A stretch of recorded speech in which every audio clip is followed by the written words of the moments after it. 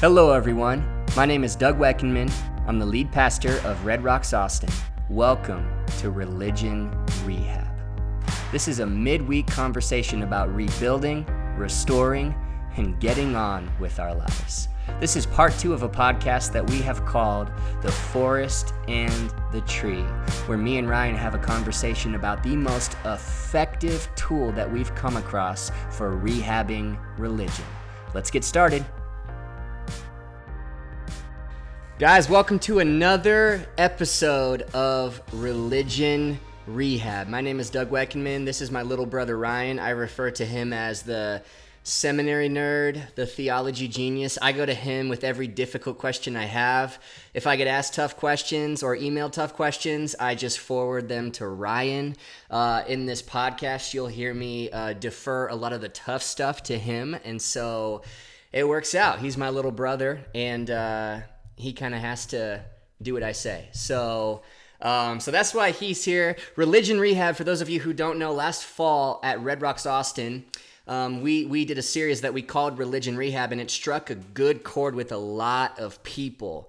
And we realized we could talk about topics beneath the banner of Religion Rehab all day, every day, because there's just so much there. So why not start some more conversations where we can dive deeper into stuff that we might not always get to talk about on Sundays. And so basically, just to reiterate and remind everybody up front, I'll stop saying this eventually, but right now, it has to be said. Christianity, for those of you who don't know, and I've said this too, even if you've heard this a million times, it's kind of like pizza. You've had pizza a million times, but it's still good every time. And just because you had dinner last night doesn't mean you don't need dinner tonight. Christianity is a relationship before it's a religion, before it's rules. So in Christianity, there's an order that's very, very key. And if you get the order wrong, you miss the heart of God and you have something other than Christianity. And I always refer back to the woman caught in adultery. And you can go read about this story in John chapter 8. But Jesus steps between this woman caught in adultery. He stands between her and this angry mob of rock-yielding Pharisees who are about to stone her for being a sinner. And Jesus basically is a voice for the voiceless and her advocate. And then he goes to her after he dismisses the mob. And he says two things, and he says them in this order. He says, "Woman, does anybody condemn you?" And she says, "Nobody." And he says, "Well, neither do I. Your sins are now forgiven." And we'll call that grace. We'll call that belonging, right? We'll call that relationship. And then he says, "Now go and now change something about your life. Now leave your life of sin. Now sin no more." And he says it in that order. And we oftentimes as human beings, because religion is an easy way for us to kind of calculate how we're doing. We're either good at it or bad at it. And as humans, we just love to be able to measure. But relationships are messy.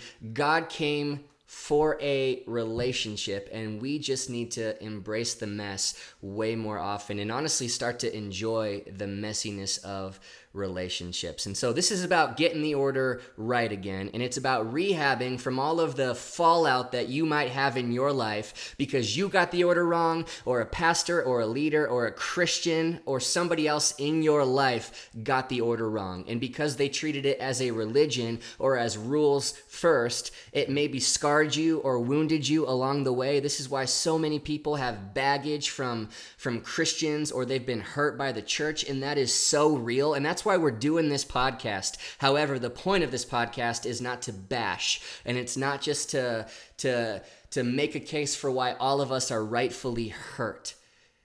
You cannot fix a problem with the same consciousness that created the problem.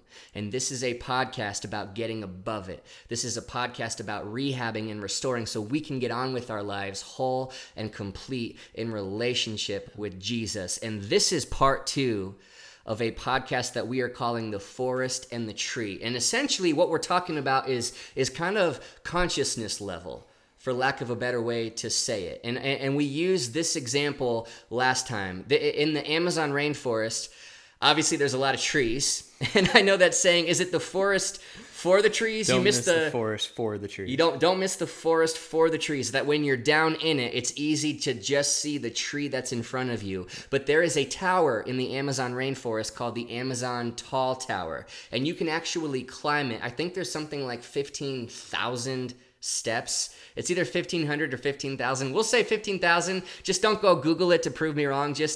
I'm going to say it confidently, so you That's just right. believe me. Guys, Sounds better. It's 15,000 steps, good. the Amazon Tall Tower, and you can climb it, and the higher you get, you start to get a vantage point and a larger perspective of the entire forest. And that's really what Jesus came to model for us, is that kind of consciousness. So do you want to explain that, Rye? Yeah. So we're not just making up this whole, you got to think from a higher level. This is us trying to follow in the footsteps of Jesus, because this is exactly what Jesus did. Last week, we used the example of Jesus in the temple, where a bunch of religious leaders are trying to trap him, trying to trick him. And at one point they say, hey, Jesus, should we pay the temple tax? Mm-hmm. Which is essentially them saying, hey, Jesus, should we sell out and join this whole like Roman force, or should we turn our back on Rome and get thrown in prison and kind of take our stand, right? It's a very either or type of question.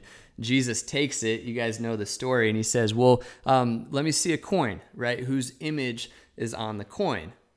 They say Caesar.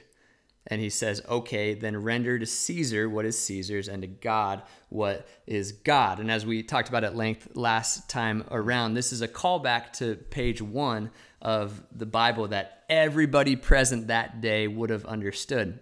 Just like you talked about on Sunday, Genesis 1, 26, 27, and 28 talks about how we are made in the image of God. So what Jesus is saying back in the temple is he's going, okay, so a coin has Caesar's image on it. Great. Give to Caesar what is Caesar's. Pay your taxes. Not a big deal. The bigger deal is whose image is on you.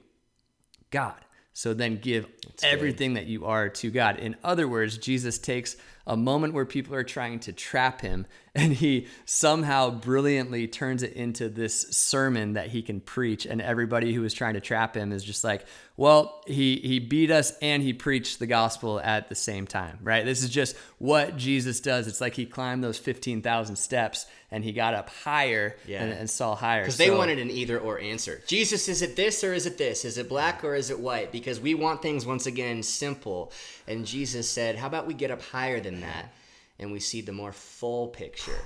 So this is what we're talking about, right? Because today, more than ever, we need Christian leaders, and Christians just in general, we're all Christian leaders who can step up and think higher than these either or categories that we like to try to answer the world in. Because the world is complex. Mm-hmm. It's getting more and more complex. And these questions that we're faced with even now, as you guys all know, in the middle of this pandemic, should we go out? Should we not go out? Should we keep doing church? Should we not do church? They aren't either or questions. It's not that simple, right? And so we're taking a cue from Jesus and we're learning how to think higher. So that's all of that is a recap from where we're going. In fact, last time around, we gave you 4 ways to learn how to think higher about situations. And so, Doug, let's real quick, let's give them a reminder of what those 4 ways are. Do it. And then we'll move into 4 brand new ways for you all to practice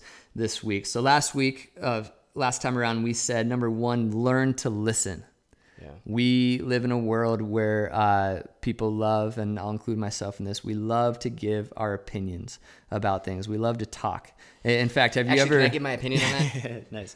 Have you ever, Doug, been in a moment, in a situation where you are in a conversation listening to somebody else talk, and the whole time you're just formulating your response? Yeah, and not really listening. That's right. Uh-huh. That's right. So we do it all the time. I'm guilty of this for sure. I was doing it just a second ago until you called me out without knowing it. Yeah, well, this is in love, Doug. Okay.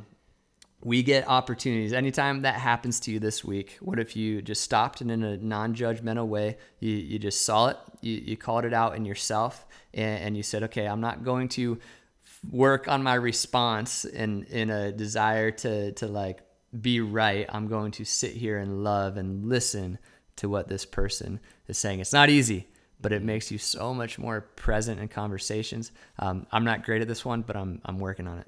It's refreshing too. And then number 2, we said proximity in one word. So I heard a quote that says, proximity creates passion and distance creates distortion. And we can make huge points about different groups of people or different opinions, and it's because we're not close to those people or close to those opinions. But the moment, I mean, let's go back to the woman caught in adultery. Our friend Chad says this all the time.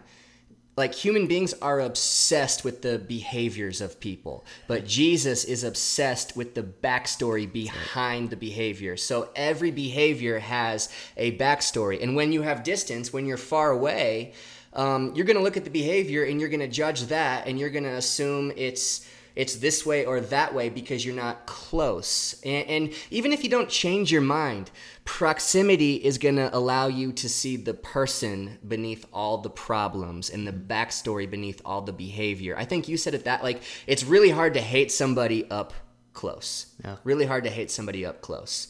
And so the closer you are, you're going to start to see the person, and that right there is a win. And so, yeah, proximity is number 2. Thank you for saying I said that. I'm pretty sure I stole that from Brene Brown. I'm not positive, but that's an honor for me to be in the same category as her. We just quoted Chad and Brene Brown in one answer. That's pretty good. Not bad. Okay, number 3, we said get creative, right? This isn't easy to do. It's like a muscle, learning how to think higher about situations, how to deal with conflict from a higher altitude is the same thing as saying like, well, I can't do that because I'm just not very strong. What we would say to you is, well, you got to work out, right? You got to exercise the muscle. And so we gave the challenge that every time you find yourself in a situation this week where you're faced with an either or you're faced with a conflict, what if you saw it as an opportunity to get creative and exercise that muscle? Because I do believe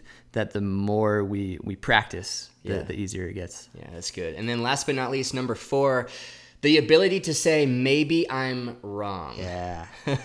I don't know when it was for you the last time you said, hey, I was wrong. I'm trying to imagine a world where Christians and Christian leaders and pastors and politicians and just people in general, if we were more willing to say, hey, I was wrong about that, and I want to own that. When I hear people say that, immediately I think, I want to know you. I want you in my life. You are awesome. That's like one of the coolest things you can say, but also the most difficult at the same time. And so I want to ask you one more time, just to reiterate, can you say in your faith, in your beliefs, in your opinions about politics or religion or faith or whatever it is about God, hey, I was wrong. And I think we would all say, like, yeah, like, of course, but when was the last time you actually said it? Like, when was the last time Jesus actually crossed you on something? Or you actually admitted, hey, I used to believe that. I don't believe that anymore. Like, I've grown. I've climbed the ladder, if you will. I was wrong about that. And I'll just say this before we get into the rest of it. Every single one of us, you guys, if you tuned in for the last podcast, you heard me say this. Every person listening to this right now, including myself, including Ryan, believes something about God that's wrong. Believes something about the world that's wrong. Are you completely wrong about God and the world? No, of course not. But you got something wrong. Right. You do. And that's just called humility. Like, God doesn't require us to have everything right before using us and seeing fruit in our lives. So you can be effective and still wrong about him at the same time. That's the beauty of it. But it's just that posture of humility that says, hey, I know I'm wrong about some of the mysteries and complexities of the creator of the universe. That's not a bad thing to say. I might be wrong about this. I reserve the right to be wrong. Now, I'm trying... And I really believe this, but I'm willing to say at the same time I was wrong about that. And so there we go.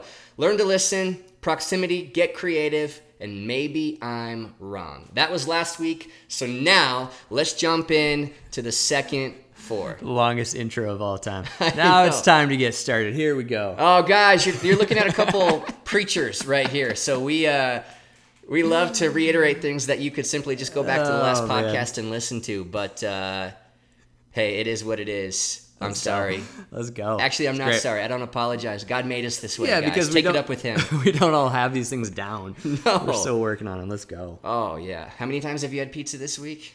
3 times already. Okay, my point exactly.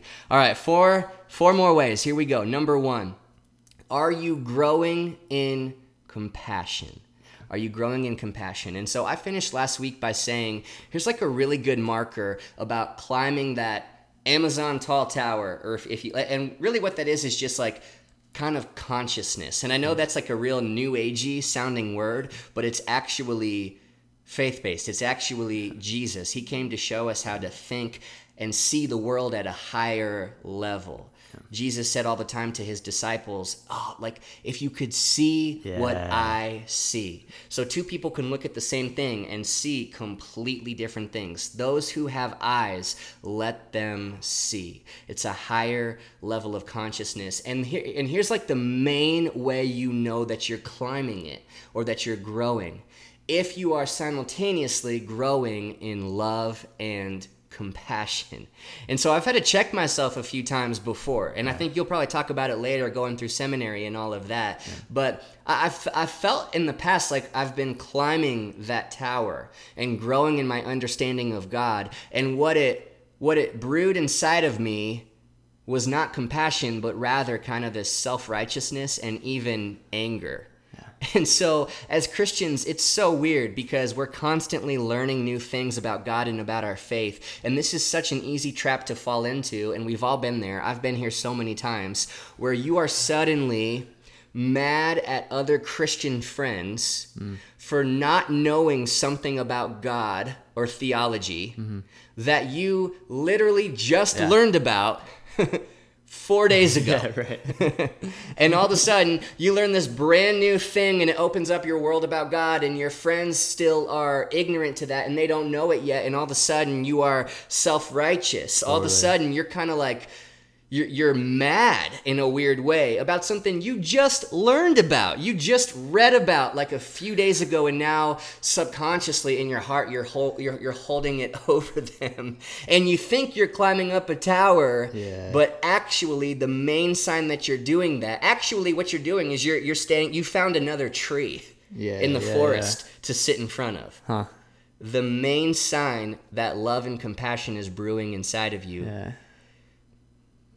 Or the main sign that you're growing in consciousness, is love and compassion. I think it was Paul, I don't know the verse exactly, it was in Corinthians, one of those letters where he said, I can do this, I can do that, I can say this, I can say that, I know this, but if I don't have love, it's nothing but a resounding gong.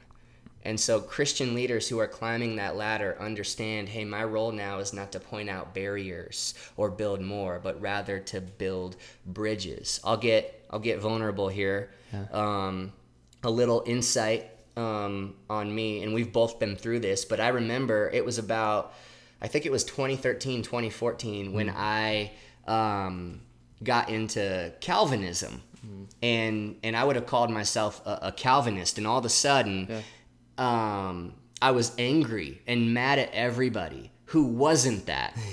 I would look at all my other friends who believed in like free will, and what I would think is, oh, you don't have the guts. Yeah. You don't have thick enough skin to believe You're not a 5-pointer. You're not a 5-pointer. You don't believe in predestination to the same amount that I do, and you can't swallow this pill. But if you would just grow up, you would believe what I believe. Yeah. And that's a sign of not the Calvinism part, but my heart in it. Was actually a sign of immaturity. Because we have made the same mistake on the Arminian side of it, which if these theological words we're throwing out mean nothing to you, don't worry about it, right? It's not that Calvinism is the problem. It's not that Arminianism is the problem. It's that going into it with the mindset that you have figured out an infinite God in the couple of decades that you've had to study these things. Right. I think I get it at some level, and yet I believe that God is inviting us. The mysteries of God are so beautiful that they're inviting us into something much bigger and more beautiful than that. That's really well said. I love that. And that posture is so necessary because 2 years after that, I kind of stopped being a Calvinist. And then all of a sudden, I was mad at Calvinists. And so the theology is not the problem. It was my heart posture. That's thinking, oh, they'll learn. They will learn once they get to my level. Wait. Yeah. I'm actually not climbing it because I'm growing in theological knowledge, because my heart remains sitting in front of this tree on the forest level, and I don't have compassion enough to say, hey, all these Christians, my friends, even these like different Christian teachers and authors and preachers and theologians are all trying so hard to understand the mystery and complexities of the God of everything. Yeah. And I feel like, I've heard this saying, there's a real danger in the space where you know enough about a topic to think you're right, but not enough yet to know that you're wrong. You know enough about something, fill in the blank for anything. You know enough to really think you're right, but not enough to know you're wrong. Not to say I'm wrong or you're wrong or everybody's wrong about what they believe. Not at all. Yeah. It kind of comes back to the willingness to be able to say, hey, I'm wrong. I was wrong.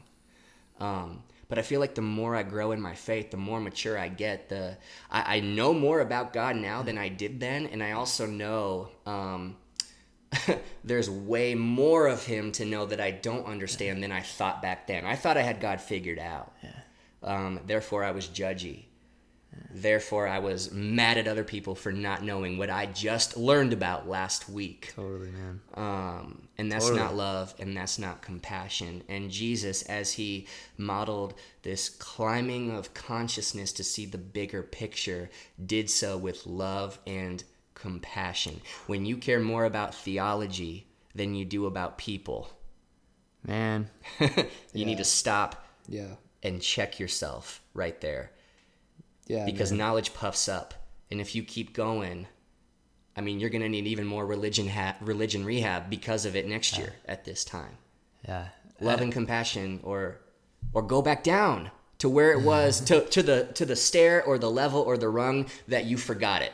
Go back and get it wherever you left it. Man. And I hope you all know, like, we're preaching to ourselves right now, probably more than anybody.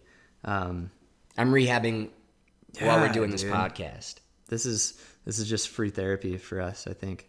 It makes me think of Paul and all of his letters, where he's writing to these churches, and I know that they're wrestling with these like deep theological issues and trying to figure out the mysteries of God. And then he just starts every letter with, hey, just grace, peace, grace and peace to you. Like, everybody just take a deep breath. Everybody go easy on yourselves. This is like, we're trying to figure this out together. So like, church in Corinth, I've got some words for you because you missed it.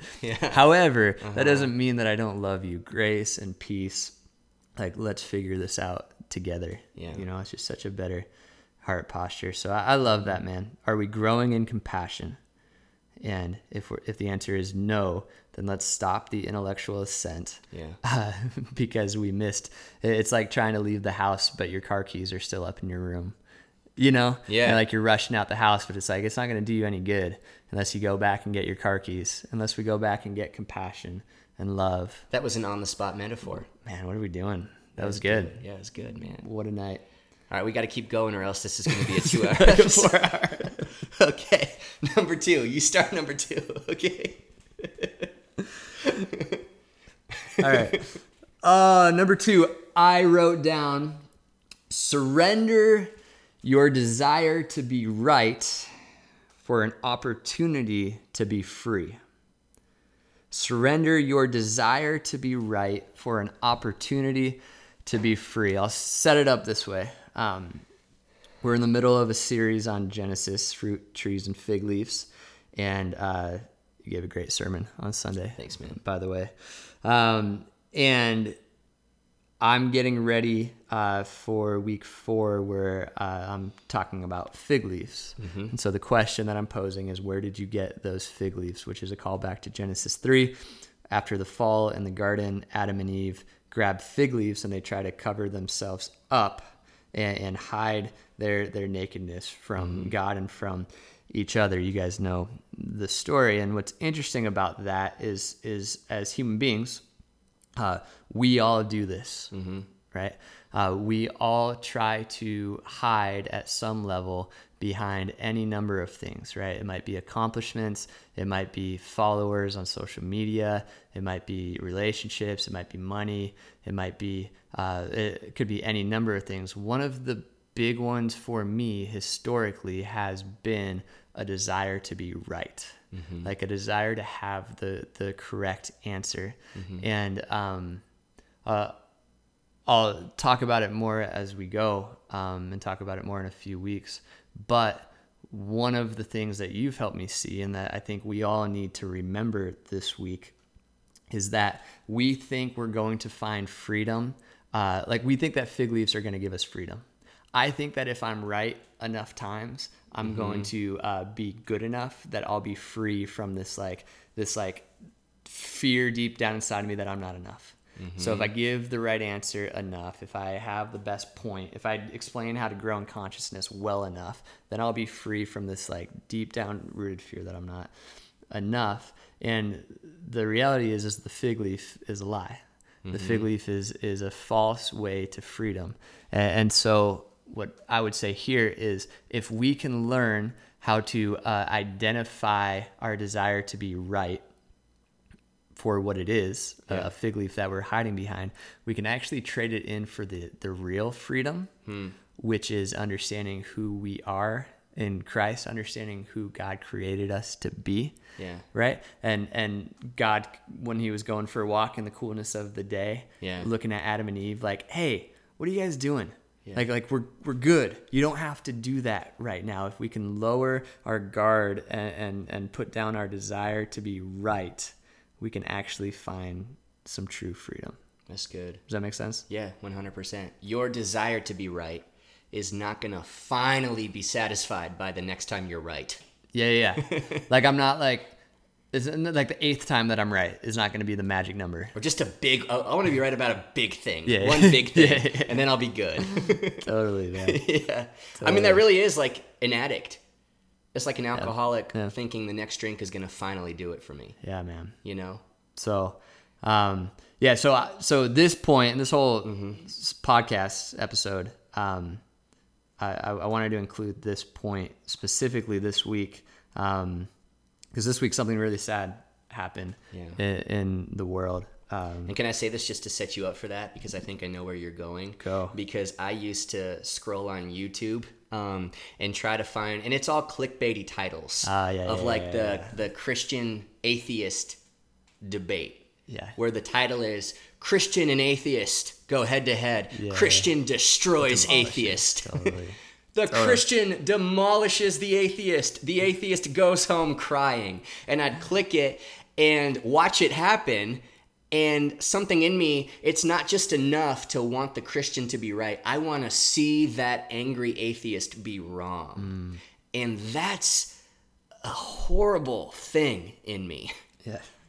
The fact that kind of clickbaitiness draws in Christians. Like if you want to see that just to be kind of affirmed and grow in your faith, if that's going to build your faith and your trust, then awesome if you're there to learn. But just to I feel like that can kind of become, I mean, how many times have you listened to the exact same debate with the same questions and same answers? Yeah. It's like, you can't be right enough times for that to be satisfied. Yeah. And so the debate's great, sure, but the heart posture going into it can so quickly be, I want to see this guy be wrong. It's not just enough for me to be right. Yeah. Yeah, so thank you for that setup, because on Tuesday, a man named Ravi Zacharias passed away, lost a fight with cancer. And if you don't know, Ravi is one of the most brilliant men, human beings in the world. And I'm not just talking about the Christian world. Like the guy is absolutely brilliant. Like I think the way that we talk about C.S. Lewis today, I think in the generations to come, they will talk about Ravi that way. Brilliant mind. But he would have lots of nights where he would hold debates and discussions with different people that had different worldviews than him. I got to attend a bunch of them. In fact, on my this was like 6 years ago, he came to the seminary that I was at school at, and he was on the stage with 3 other gentlemen who all held a different worldview than him. One man was Jewish, one was an atheist, one was agnostic, and then there was Ravi, and they had this 2-hour-long conversation, and they're all super smart, and it was a thought-provoking night. But by far the thing that stuck out to me, man, more than anything else, is that all 3 of the other guys at some point in the night got up and just talked about Ravi, and they said nothing about how brilliant he is, although he is. They said everything about how compassionate he is, about how caring he is, about how he would just like sit and listen to them backstage and have conversations with them, and share meals together and just be a human being with them. And so all of them would say, I disagree with the things that he is saying, but I love him as a human being. And man, to me, like that's what this is all about, right? Like right? If you get nothing else from this whole thing, that's what we're going after, right? Because you're talking about the most brilliant Christian. Yeah, dude, he could. He prefers to listen instead of talk. He could humiliate anyone. Yeah. He could rationalize and figure out a way to, but he doesn't do it. No. He never I did it. Yeah, I watched a video yesterday, and it was this angry young kid, this angry atheist, and he was you could feel the heat and the fire behind his question. He was mad about something. Yeah. And I was like getting mad at this kid. Yeah. And then Ravi got up, and with so much grace and love for this guy, answered his question. And then at the end, he said, hey, will you come up and he's like, I live for conversations with guys like you. That's why God put me on this planet, not to show you that you're wrong, but to just talk and hear how you got to your conclusions. And he said, will you meet me at the front of the stage after the debate's over? I love that so much, dude. That's It's who freedom. he is. It's freedom. That's who he is, and he's free, and he's even more free now. But that point, Jesus does not need you to be his defense attorney. That's so good, man. And I think Ravi knows that. When you know God the way he does, you know, I'm going to stick up for him. Yeah. But his reputation, him being who he is, does not live and die off of how I answer these tough questions. That's it, man. Yeah. He's So constant regardless. So good. Yeah. So we love you, Ravi. We appreciate you. Mm-hmm. And if you don't know Ravi Zacharias, look him up, support his ministry and his family and all of that. But yeah, surrender your need to be right for an opportunity to be free. Because I'm telling you, you're going to end up having way more fruitful conversations with people who have different worldviews than you if you're just willing to listen and to love and to be free as opposed to needing to be right. And once again, just a full circle to get to the backstory before their beliefs or behavior. There it is. The backstory. This is all connected. That's what Jesus went for. It's all connected.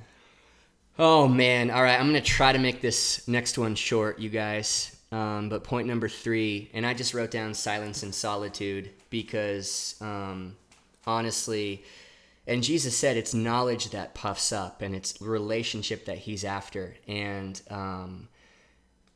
you can't do that if you're not hearing from God. And Jesus modeled this kind of lifestyle where he was in the thick of it with people and community and friends, and he was pastoring and preaching and doing miracles, but he balanced that out with what I'll call the eremos, which is the Greek word for every time in the Gospels where you'll hear, oh, Jesus withdrew to a quiet place. He got away to the wilderness. He went up onto a mountainside to be by himself and pray. That's the eremos, and it simply means the quiet place with God. So even to pull that into 2020, you could be on top of a mountain by yourself, but if you have your iPhone, I'm like, you're not really in the eremos. Just you and him, because that's called proximity. We already talked about proximity with people who share different beliefs than you. but proximity with God. And this is 1 Kings 19, just to remind you. Maybe you've heard this, maybe this is the first time, but I love this passage from the Old Testament. Then a great and powerful wind tore the mountains apart and shattered the rocks before the Lord. But the Lord was not in the wind. After the wind, there was an earthquake, but God was not in the earthquake either. And then after the earthquake came a fire, but the Lord was not in a fire. And then after the fire came a gentle whisper. And it was the whisper that Elijah heard God's voice in. The Hebrew word for whisper is the word damama. It's my favorite Hebrew word. Damama. And it means gentle whisper or a still, small voice. And so God has an outdoor voice and knows how to use it and knows how to get the attention of humanity when he wants to. But oftentimes he speaks to us in a whisper. And here's a quote by Mark Batterson that explains why. When someone speaks in a whisper, you have to get very close to hear. We lean toward a whisper, and that's what God wants. The goal of hearing the Heavenly Father's voice is not just hearing his voice, it's intimacy with him. And that's the real goal. Like all the spiritual disciplines we have are simply avenues, including silence and solitude is not in itself the point, nor is hearing from God, nor is climbing the ladder of consciousness, right? It's simply intimacy with him.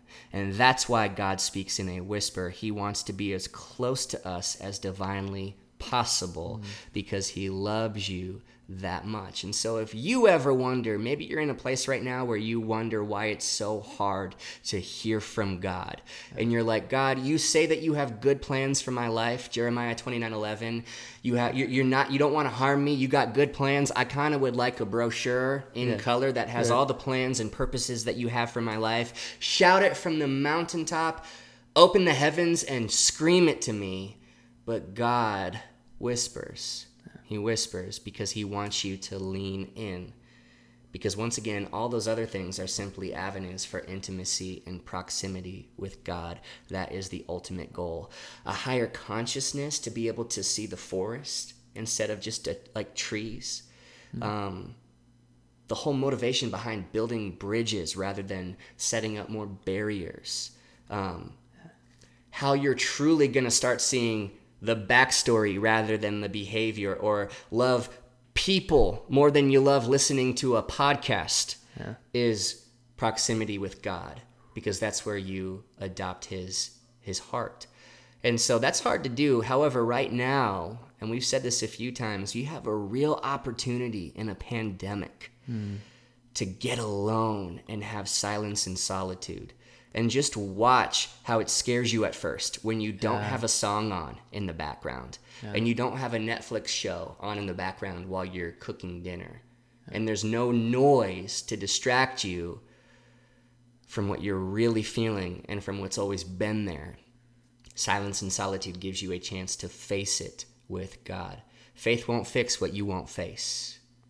But faith gives you the ability to face the facts, and God wants to go there with you, because his desire really is, hey, I want to take this journey up with you. But if my son had to get up on a mountain by himself, you guys do too. Silence and solitude. I don't know if you have anything you want to add to that. If you do, make it quick. I'll just piggyback off that for point number 4 to land this thing. Okay. Look at us landing the plane. Well, we say that now. We'll see. Guys, we're landing the plane. Clear the runway. Couple minutes.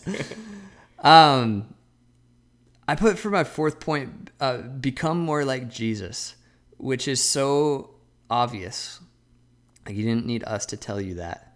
And yet, the whole reason that we're doing any of these first 7 things, like learning to listen, or getting to the eremos and silence and solitude, or surrendering our right or our desire to be right for our opportunity to be free. The reason we're doing any of that is ultimately because we're trying to be more like Jesus. So I'll say it this way. I'll just end with a story. For me, all through my 20s was I'm a nerd, like you always say at the beginning of these podcasts, and so I believe that God gave me a mind that I'm supposed to use. Yeah. And I love to read, and I love to listen to podcasts. I love to think, so all through my 20s, I really dove into the deep end and took a deep plunge into theology. And I was learning from all of these like very brilliant human beings. And the intellectual ascent can be a very good thing. It can also, my experience, what was happening is it was I wasn't bearing any good fruit. I was getting smarter. I was learning things about Jesus, but I wasn't becoming more like him as I went. It's like I wanted the facts and the knowledge for the sake of the facts and the knowledge instead of for the fruit. I wanted the facts instead of the fruit. There it is. Right. I like it. And one of the things that was happening is I was looking at, or a lot of the men and the women that I was learning from, I was starting to look at them and I was getting disheartened because it felt like the more that you knew about the Bible, the more dogmatic you were, and the bigger of a jerk that you were. And so in my like young mind, I would think like, wait, so is that the end of the road? Like we're just going to keep studying and studying and studying, and as we go, we're going to become less compassionate and less loving. Like I don't want that. And I remember driving up. I was living in California at the time. I drove up to Northern California because this guy named Tim Mackey was doing a conference. If you don't know Tim, Bible Project, just a stud, great scholar, theologian. And I get to this conference, and they have like this day early thing where it's just a few people in the room. And I walk in, and he's there with his whiteboard, and there's just a few of us, and he gets up and he's just riffing for 3 hours, and it's absolutely brilliant. Right. And then he goes to a Q&A section, and people get up and they start asking him very basic elementary questions. And what I'm used to at this point, as I'm going through seminary and whatever, is the majority of the time I see like a softball question be asked to somebody.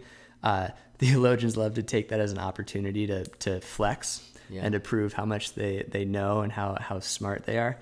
And over and over and over again, Tim would get these questions, and he would just go, yeah, that's a good question. What are your thoughts on that? So right? good. Like throwing the ball back and just being a human being. Yeah. Just being like Jesus and engaging in conversation as opposed to trying just to be right and to assert himself. So anyways, I got in the car and I was driving to my hotel, and I called you. Yeah. I don't know if you remember this. It was I think it was a Thursday evening, and I was in tears because it was like seeing a guy live it out, seeing a guy who climbed this intellectual ladder and continued to be humble and continued to be compassionate and continued to love really well in the process. It rehabbed like years of stuff for me because I realized, no, the intellectual sense is not the problem. That's a beautiful thing. Go Absolutely. do it. Go after it. It's great. Just remember the whole point is to become more like Jesus as you go. And I really like the car key analogy, so I'll say it one more time. You're rushing out of your house because you're late for work, but if you left your car keys in your room, it doesn't matter how fast you're running through your house, you're not going to get anywhere. And so as we learn and as we grow together, if we left compassion and love behind, doesn't matter where we're going. We have to stop. We have to turn around. We have to go back and get that first. And I'm the first to admit I'm preaching to myself. We turn around, we go, we get that first, and then we move forward together, because the ascent is not the goal, man, the journey. Miley Cyrus, I think, said something about that, right? It's the climb, baby. Come on, man. So become more like Jesus is what I would say. That's so good. Well, we'll wrap it up there. Yeah. Because when you become more like Jesus, you're effective. And one thing we've been saying a lot recently is God never called you just to be right all the time. He called you to be effective and helpful. And I think I said this past Sunday, but we have a lot of Christians right now in person, but even more so on social media. And I mean, we just have to acknowledge how screens have this weird way of like, you will type things in a tone that you would never say it to that person face to face. And standing up for your beliefs, and the First Amendment, of course, is your right, but being like Jesus is your calling. That's your calling. And I'll remind all of us, even you and me, Jesus spent all of his life laying down most of his rights so he could be Jesus to people. Our job is to be Jesus to people. I think right now we've got Christians running around quoting Jesus without the tone Jesus said it in. And so I'm like, oh man, okay, congrats. We are somehow succeeding in being right and being the problem at the same time. Totally. Because you missed the heart of God and you missed the tone. And you can quote him all day, but you only get the tone of Jesus when you know him and become like him. There's no other way, I don't think, to mimic the tone or to practice it. I mean, that comes by knowing the heart of God. Because it gets in you, therefore it's what comes out of you. So Jesus is the answer, is what we're trying to say? Jesus is the answer. Turns out. Yeah, the point of all of this. Turns out. Even these these 8 points that are brilliant, by the way. Oh, yeah. So good. Crush it. Yeah, and all these metaphors of cars and Amazon towers and the forest and the trees, and it's so good. It's all about Jesus. Always only him. He's what's going to transform this world. And so climb back down to the ladder, climb back down to the level or the rung or the stair where you traded people for knowledge or for being right. I'm not sure, but it's not worth climbing any higher until you go back and get it. And you and I have both done that, man, maybe 100 times in our lives. And so man. Yeah, you want to pray for us? Yeah, let's pray. Father, we thank you so much that you made a way as we try to put the right words together to move forward in this world. It's funny, we just keep ending back at the same destination, which is you, Jesus. And so for anyone listening, I pray that truth would sink down into their hearts, into our hearts, a little bit deeper this week, that we would carry that love and that compassion with us as we move into new territory and new frontiers and make disciples in this brand new world. We trust you. We love you. We give you the glory in Jesus' name. Amen. Hey, thanks for listening to today's episode. We hope this conversation both inspired and encouraged you. Rebuilding and restoring the foundations of our faith is a long journey. So remember, we're in this together, and we'll see you next time for another episode of Religion Rehab.